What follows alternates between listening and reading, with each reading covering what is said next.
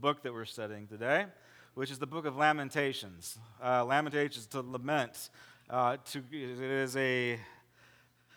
Lamenting is crying. This was written by the prophet Jeremiah, and he was a big crybaby. He's the mourning prophet, the crying prophet. It's kind of a sad book. It's the book of boo-hoo. It's the tale of tears. It's the wailing wall of the whole Bible. And let me read. Is anybody like, when you get a book, do you skip to the end? How many people just like to get to the point, right? You want to skip all the fluff, and you want to get to the point. And when you want to get to the point, what do you guys do? You go to the back of the book. So let's go to the back of the Book of Lamentations. It's right after the book of Jeremiah. And we're going to read the end of the book. Chapter 5. We'll start at verse 19. You, O Lord, reign forever. Your throne endures from generation to generation. Why do you always forget us? Why do you forsake us so long? Restore us to yourself, O Lord, that we may return. Renew our days as of old, unless you have utterly rejected us and are angry with us beyond measure. The end. Isn't that depressing? Like, is this the point of the book? Well, I got some really good news to you. This is Jewish literature, and this is not the point of the Book of Lamentations. The point of the book is actually in the very middle and not the end. Isn't that cool? I'll explain it in a second. But let's go ahead and open up in prayer. Heavenly Father, we thank you so much. We have a lot to be thankful for. We really, really do. And in this thankful season, God, I pray that you will just adjust our hearts, that you will give us the ability to inspect ourselves, to look closely and deeply inside of ourselves and find those things that we should be thankful for. Father, right now, I pray that you give us the ability to mourn well, to know how to cry. But God, I pray right now that we won't be crybabies, that we just won't come up with excuses, that we won't live in a constant state of mourning. I just pray that you just make us healthy in this season, Lord Jesus. In your name, amen. All right.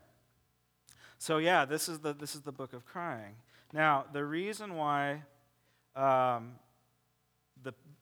main point of the book is in the middle is because this is actually a poem. It's a very intricate, detailed poem, but we completely lose it because it's been translated from Hebrew into English. But there's 5 chapters, and chapter 1 and chapter 2, they are set up in an acrostic. You know what an acrostic is? So you did it in elementary school. So I don't know, Granite Creek Community Church. So if you wrote it down, Granite is great. So Granite Creek Community Church, the G is Granite is great. R, really righteous.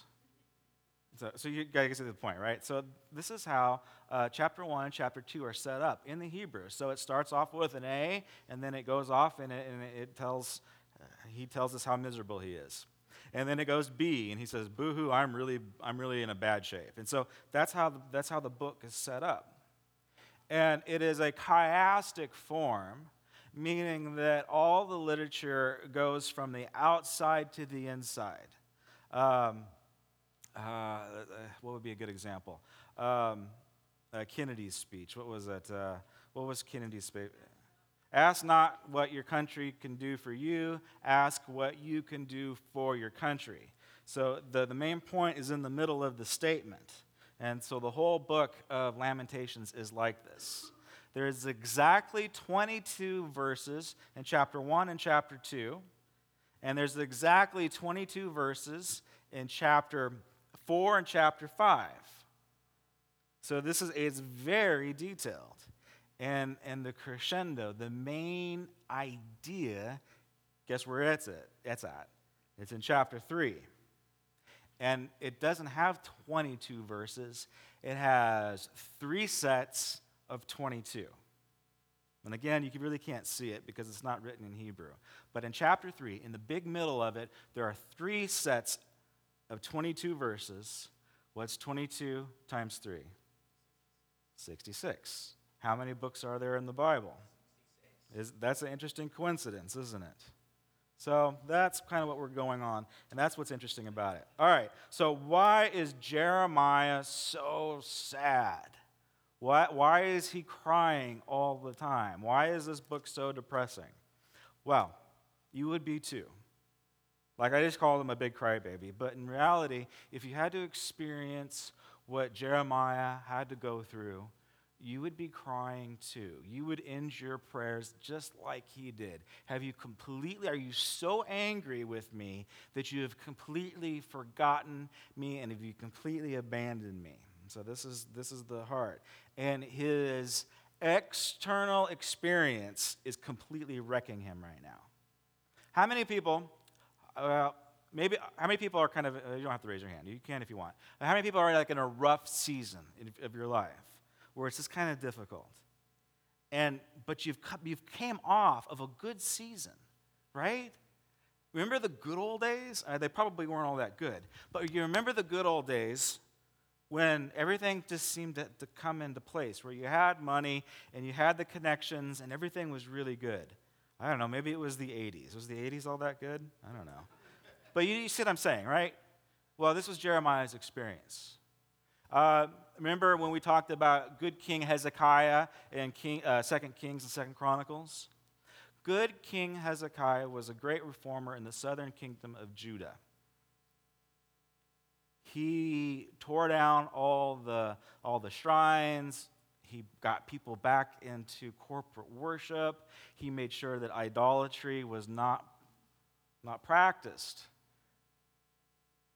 He's the one that had to face off the evil Assyrians. Remember when we talked about the evil Assyrians and how brutal they were, how they instituted terror warfare, and they just tortured everybody. It was awful. Well, Hezekiah stood up to the king of Assyria, Sennacherib, and he won. And they woke up the next day, and all the Assyrians were dead because God sent his death angel, and he just wiped them all out. It was an incredible thing. Hezekiah actually gets sick. Don't raise your hand, but have you ever had to deal with an illness that's going to kill you? This takes you into a really dark place when you're so sick that you're going to die. One of our big prayer requests is cancer. Every Sunday, every Tuesday, we're praying about cancer. It's just the way that our world is right now. And cancer didn't come from God. Hezekiah had this sickness, and he was going to die. And what did he do? He called out to God. He says, God, heal me. He petitioned God. He had this tenacious spirit that wasn't going to accept his circumstances, and God healed him. And because he was sick, his allies, this is important, his allies came to visit, and they gave him a gift card and a balloon basket. And guess who his allies were? The Babylonians. The Babylonians, because they were fighting the Assyrians. So these Babylonian emissaries come, and they check on good King Hezekiah. And how many people like to show off your stuff? You have somebody come over to your house, and I do this. I like to show off my stuff. And you show them your coin collection, or you show them your Hummel collection, or your precious moments collection, right? You just can't help yourself. You open up the garage and show your buddy your new boat. This is what Hezekiah did. He brought in the Babylonians, took them into his palace. He took them into the temple. He even took them into the vault, and he showed these guys how much gold he really had. And guess what? They took notes. They took detailed notes. And 100 years later, they sacked Jerusalem. And they knew exactly where all the money was at. And they took it all because Hezekiah blew it. Hezekiah had a son, And I need my water. I'm drying up here. Where'd it go? There we go. Thank you.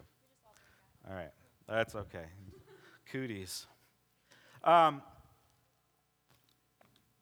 so Hezekiah had a son, Manasseh. Manasseh was the worst king in southern Judah. The reason why he was so bad, he did two things that were really, really bad. One, he brought in the foreign gods actually into the temple. He set up their idols in the temple, and this was really bad. This really ticked God off. How would you like it if, like, some Sunday you show up to church and I got a big giant Buddha here? Right? How would that make you feel? I don't know. Some people in Claremont would be like, hey, that's cool. We're all inclusive. I like it. Should I do it? Say no, Josh, don't do it. No. Oh, I got to do it. Probably not. Papa, you shouldn't do it? Okay. All right. I won't do it. You can ask me later. But so he brings in, and it's Asherah. Asherah, or Ishtar, it's a female fertility goddess. She was a fox. We actually have pictures of her. She's a really good-looking lady. She's the forerunner of Aphrodite. All right? So how would you like it if I brought in this big, gorgeous Aphrodite statue? And I said, I think it was cool that John says, let's just pretend Jesus is right here. Because he is. That's actually how I was trained to preach. The job of a minister is to highlight where Jesus is at in the room, and he's right here. So we don't worship idols, but we worship Jesus. Actually, our tendency in our nature is to actually worship material objects. We can't help ourselves. Jews, to this day, have a problem with idolatry. The organization, Orthodox Judaism, does not. Like, they don't have this issue, and I'll explain it in a second. But backsliding Jews, they're Boo Jews. You ever heard of a Boo Jew? It's a Buddhist Jew, and there's lots of them. If you go hang out in Los Angeles for a little bit, it is the popular thing. Boo Jews. It's because Jews like statues. And so backsliding, good little Jewish boys and Jewish girls, their hearts automatically default into idolatry, and they like their little statues, and they think that it's cool and inclusive, and so they worship Buddha. And they try to be good Jews, because how can you not be a Jew if it's in your blood? It's just, anyway. All right, so that's the situation.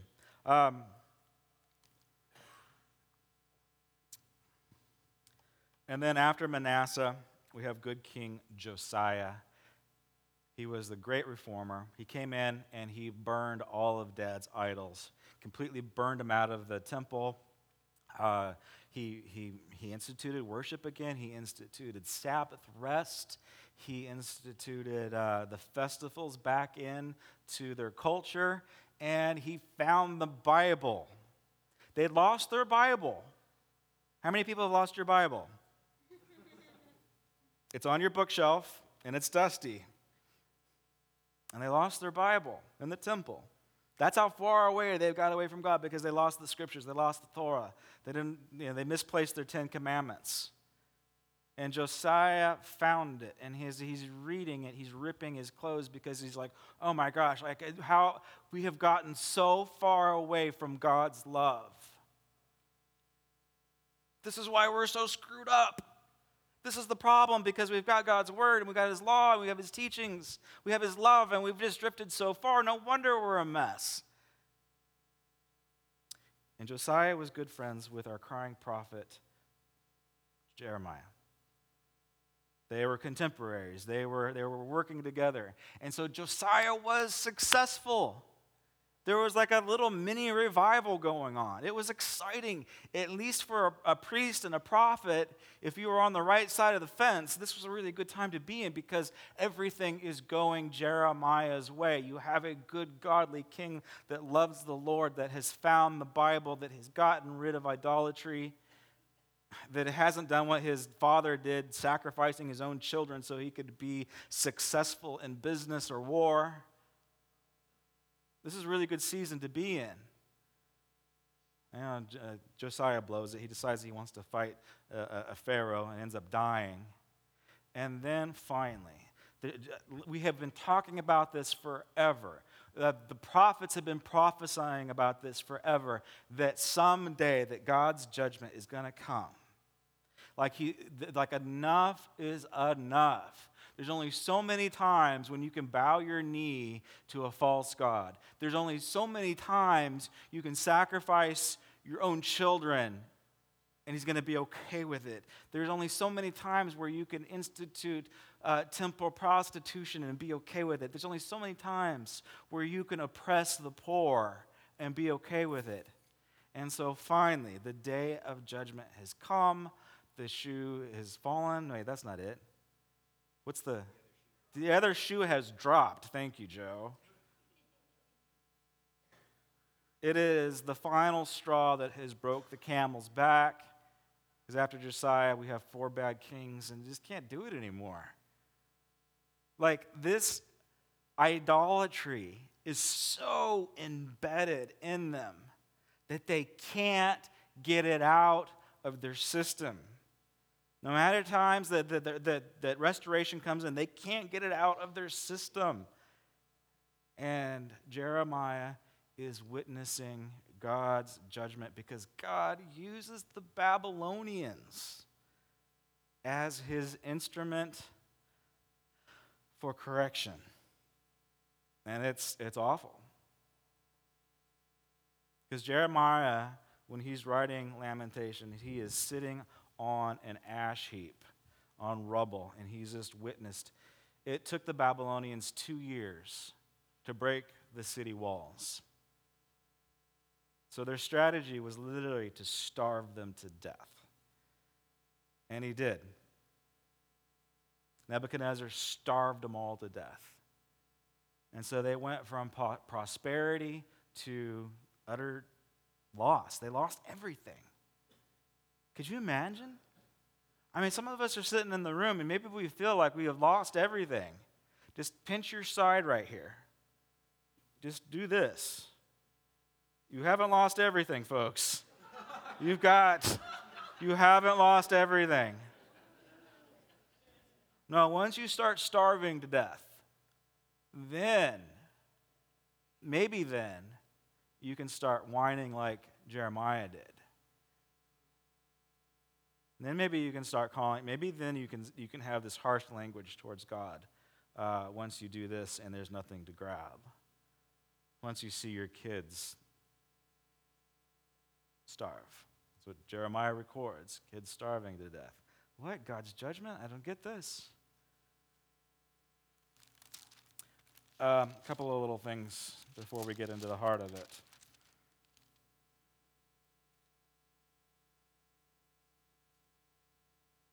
Chapter 1, verse 9. Her is referring to Jerusalem. Her filthiness clung to her skirts, and she did not consider her future. Her fall was astounding. There was no one to comfort her.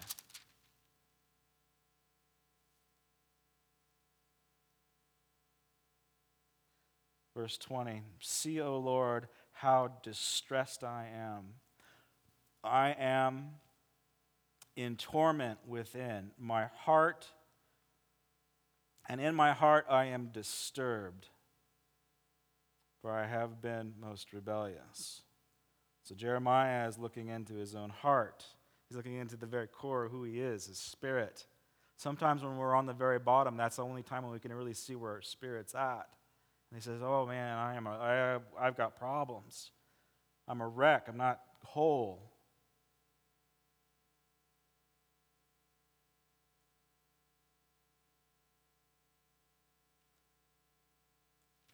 All right, let's get into the good part. Does that sound all right? Let's go to chapter 3. Again, 3 sets of 22 verses. Jeremiah starts off, it says, verse 1, I am the man who has seen affliction. By the rod of his wrath he has driven me away, and he has made me to walk in darkness rather than light. And let's go ahead and, verse 13. He has pierced my heart with arrows from his quiver. I'll go up to verse 10. Like a bear lying in wait, like a lion hiding, he dragged me from the path and he mangled me. Isn't that interesting? So I'll just let it sit there for a second. Okay, down to verse 17. I have been deprived of peace. I have forgotten what prosperity is. So I say, my splendor is gone, and all that I had hoped for from the Lord. I remember my affliction and my wandering, the bitterness and the gall. I well remember them, and my soul is downcast within me. It's his emotions. He's saying, I'm an emotional basket case right now. Yet I call this to mind, and therefore I have hope. This is important. This is the hinge of the whole book. This right here is the ending of the book. So if you're looking for the main point, this is it right here. My version says, yet I will call this to mind. Your version might say, but, right? Let me help you put this into perspective. All of the circumstances are bad. Like they are bad, they can't get worse. God's judgment has finally come. It seems like he's completely abandoned us. The prayers are falling short. Have you ever prayed and God didn't hear you? Have you ever heard God be silent? I have. I mean, when God goes silent, it is the most painful. If you're a brother and sister in the Lord, if you're a child of God, and God goes silent, it is the most painful thing that you could possibly experience, because you take it as if God doesn't love you anymore. But it's not true. He does. So Jeremiah's circumstances are so bad, he records them. He records his feelings. He records his emotions. I'm an emotional basket case. I'm starving to death. I'm trying to figure out the problem of good and evil right now. But, yet,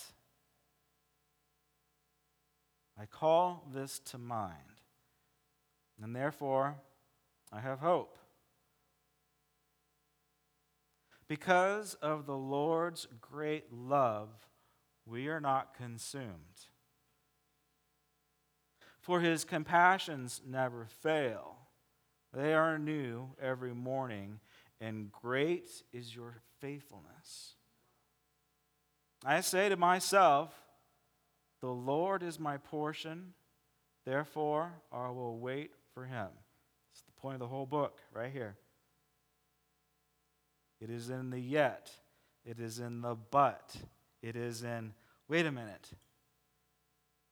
Wait. My experiences don't dictate what God's promises are. These are God's promises. We are not consumed. His love never fails. They are new every morning. Great is your faithfulness. Okay, you ready for this? The Lord is my portion. Some of your Bibles might say, the Lord is my inheritance. The really loose translations say, the Lord is everything to me. Meaning that when the Lord is your portion, when He is your inheritance, that means you don't need idols. That means you don't need money. That means you don't need a roof over your head. That means you don't need to be able to do this. Squeeze here and find something. So when everything has been taken away from you, can you say that? Can you say, the Lord is my portion, the Lord is my inheritance?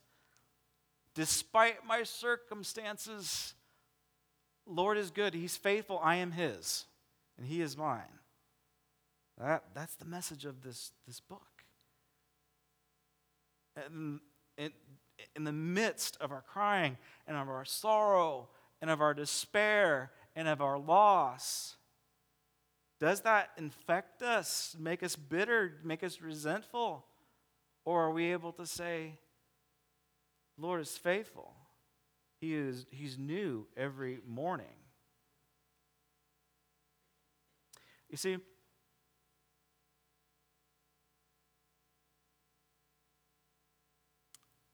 we have to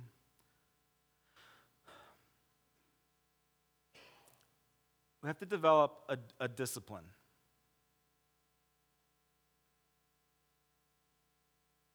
Sometimes we get people requesting discipleship. How many people want to be discipled? Yeah. Discipleship will cost you. Discipleship requires commitment, it requires consistency, and it requires you to have this tenacious spirit within inside of you. It requires you to be wanting to be transformed, laying down your life, saying, I give you my will. Discipleship, true discipleship, I believe, requires the desire to live in a transformed mind, to say, despite my circumstances, but yet I will. And discipleship's costly. Patricia Lynn, we're on Wednesday nights in January, I think it's January 4th. On Wednesday nights, we're starting a discipleship class, and it's called Game Changers. And you're only going to get the benefit out of it if you are consistent in it. It's 21 weeks, right, Patricia? 21 weeks. That's the cost of discipleship at times. There has to be a dedication to the Lord. There has to be like if you really want to be transformed, you've got to do the time. You've got to sign up for the program, and you have to be consistent, unwavering, not giving up. Like your will has to be bent on the Lord. He is not going to bend your will. You have to bend your will. You have to say, but I choose to align myself with God. But I choose to dedicate myself and my time and my money and my heart and my family to the Lord. It's going to cost you. We all know that revival is costly.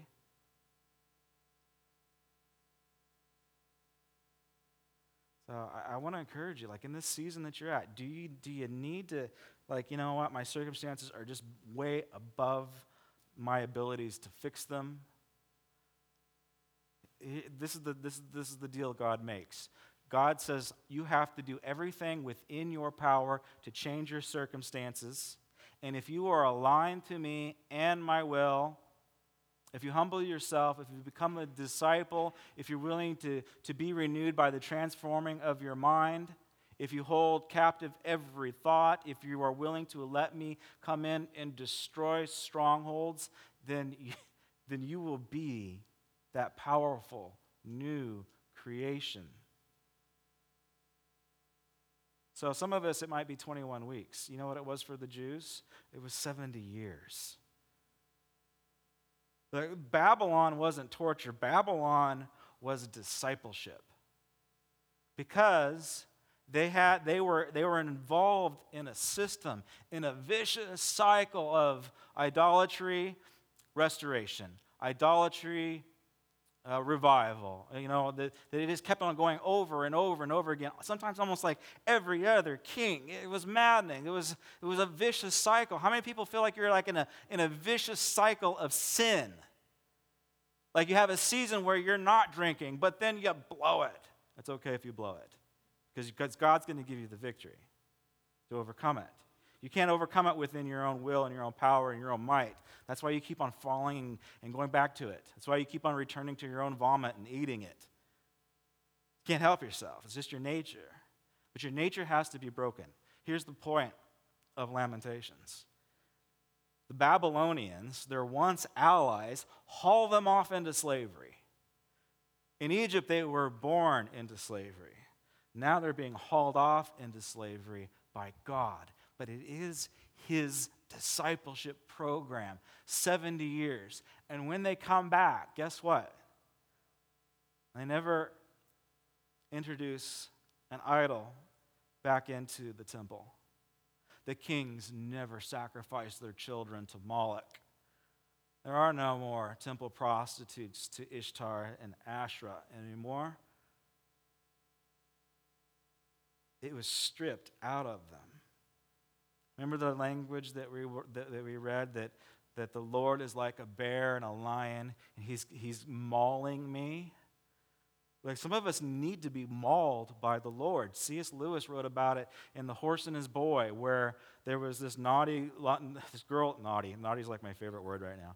There was this little girl that was not behaving well, and she was harboring bitterness, unforgiveness, anger, and she's running from the Lord, and she's in this field, and finally this lion, Aslan, the good king lion, God, catches her and just claws her skin right off, because that's what was infecting her.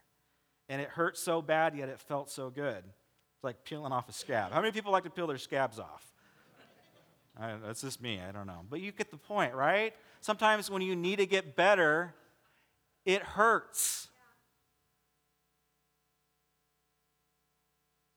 God broke Israel from idolatry, and it never happened again, with the exception of the Boo Jews in West Los Angeles.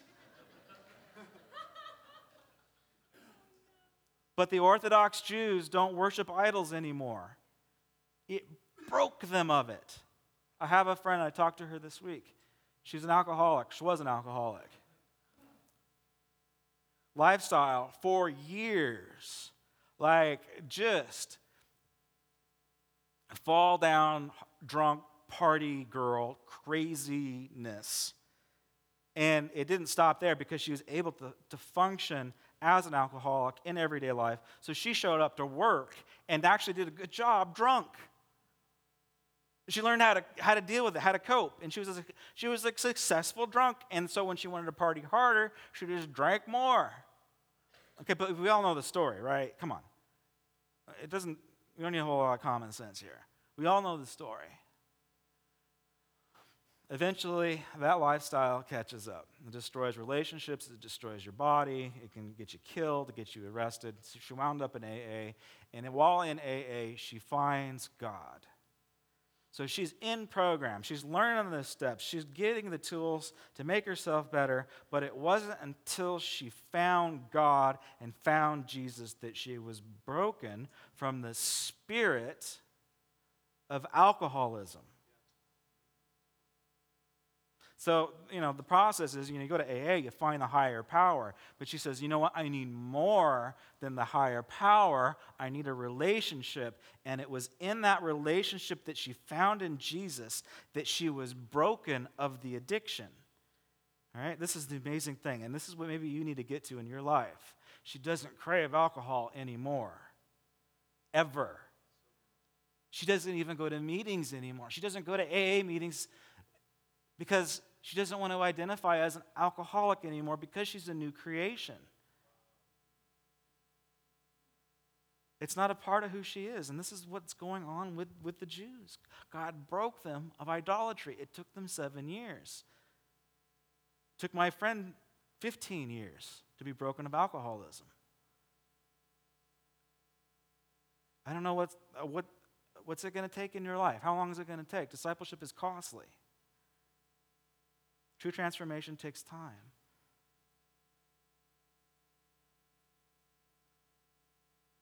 Look, one more time.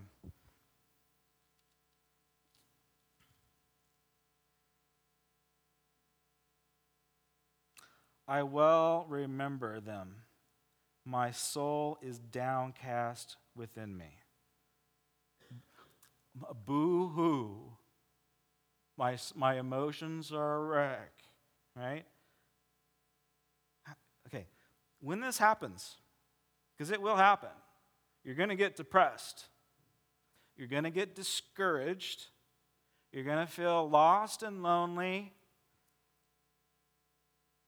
And in that moment, you have to choose. You have to choose what your soul will do.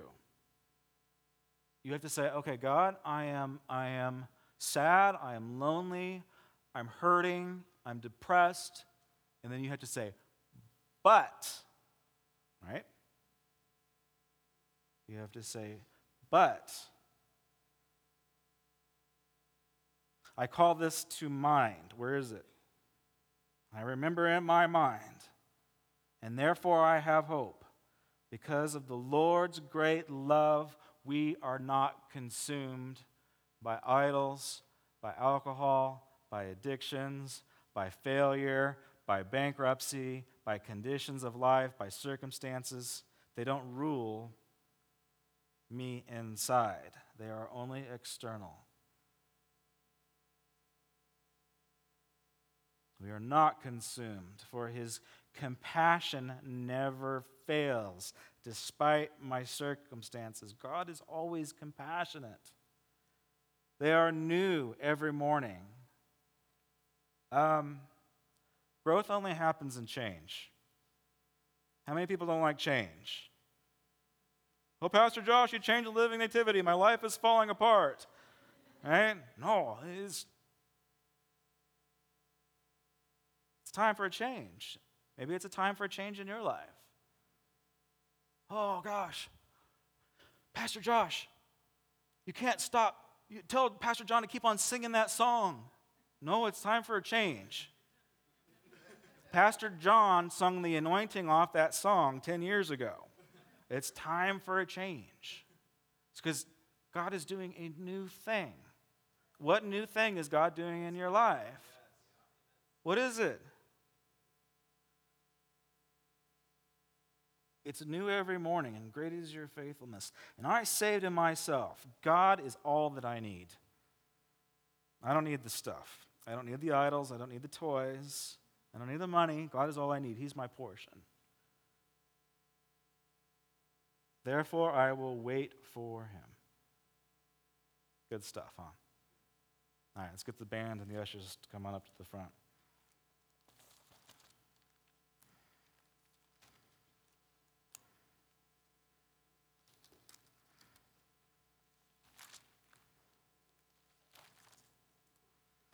If you're really serious about discipleship, everybody has their own definition of what discipleship means. Some people think that it means memorizing scripture, which is probably a big part of it. Some people think that discipleship means like one-on-one mentoring. Some people think that discipleship means, really practicing your spiritual gifts. I believe for us in this season, discipleship means being transformed by the renewing of the mind. And I have seen more fruit out of the Game Changers ministry than anything that we've done in a long time. So if you're serious about discipleship, talk to Patricia, and she'll get you signed up. And it's going to be a long, hard haul, but I've seen the fruit, and I want to see it in you too. Let's pray. Heavenly Father, we thank you so much for this season that we are in our life. Whether it is good or bad, you are our portion. Heavenly Father, we thank you that you give us hope, that you are faithful, and that you are new every morning. So for some of us, God, I pray that you get us out of the old and get us into the new. I pray that we, despite our circumstances, that we will be not only idealistic Christians, but we will be practical Christians, that we will live in faith. We won't accept our circumstances, that we will know that we can align ourselves to your promises and be all that we can be in your name, Lord Jesus. Give us victory in this new season, God. We pray this in your name. Amen.